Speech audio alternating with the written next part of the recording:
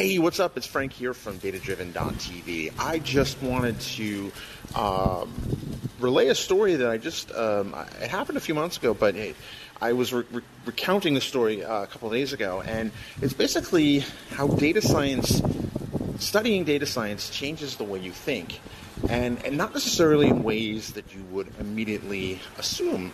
Such as, if you look at kind of the Google ads that are served to you, you know that they're mining your data, et cetera, et cetera, et cetera, or Facebook. That's not what I'm talking about. I'm talking about how I approach problems now. So here's an interesting story. I got pulled into a WPF project. It was a WPF optimization project. So if you're not familiar with what WPF is, it is Windows Presentation Foundation. It is one of the ways to write Windows native apps in .NET. Great framework. Spent the better part of my life working on that, or at least 5-6 years.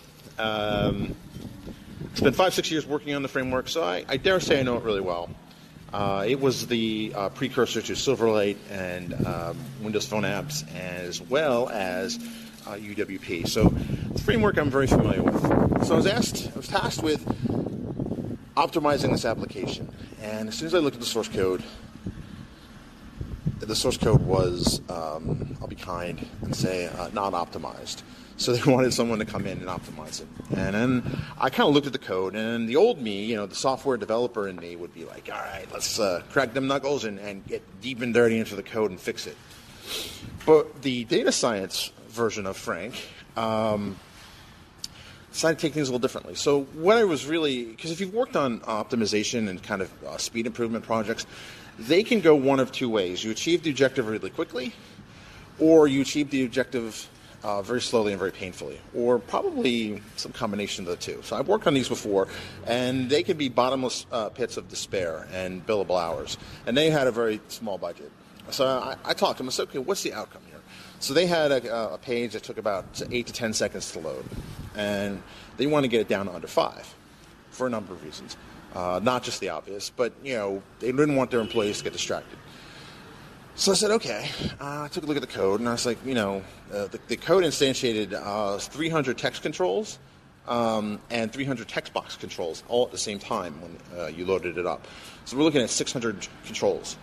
So kind of took it down, and I said, okay, well, and I was just talking to the customer a little more, and then a little bit more discovery came out that on so-and-so's machine, it loaded up within 4 seconds. And I thought, but on everyone else's, it loads up in as long as 12.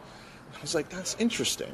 So the data science version of Frank came out and said, all right, can you go and give me an inventory of the people's computers where it ran fast and where it runs slow? So we basically did some testing, and it turns out what really matters was, is there a graphics card, is there a GPU, and the amount of RAM, obviously, and if there is a GPU, do they have the correct drivers installed? Because that matters.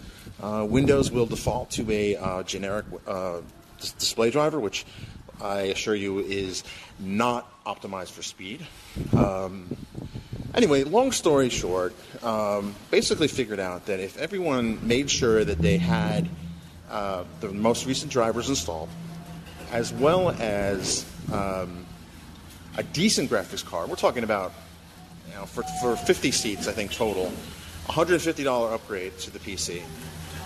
So doing the math and compared to what bill rates could have been for the optimization part of the project, it worked out pretty well. And that was all just kind of munging the data and looking for patterns in the data. So that insight all was gleaned by looking at the data and discerning a pattern from the data, listening to what the data was trying to tell me. And that is today's data point. You have a great day.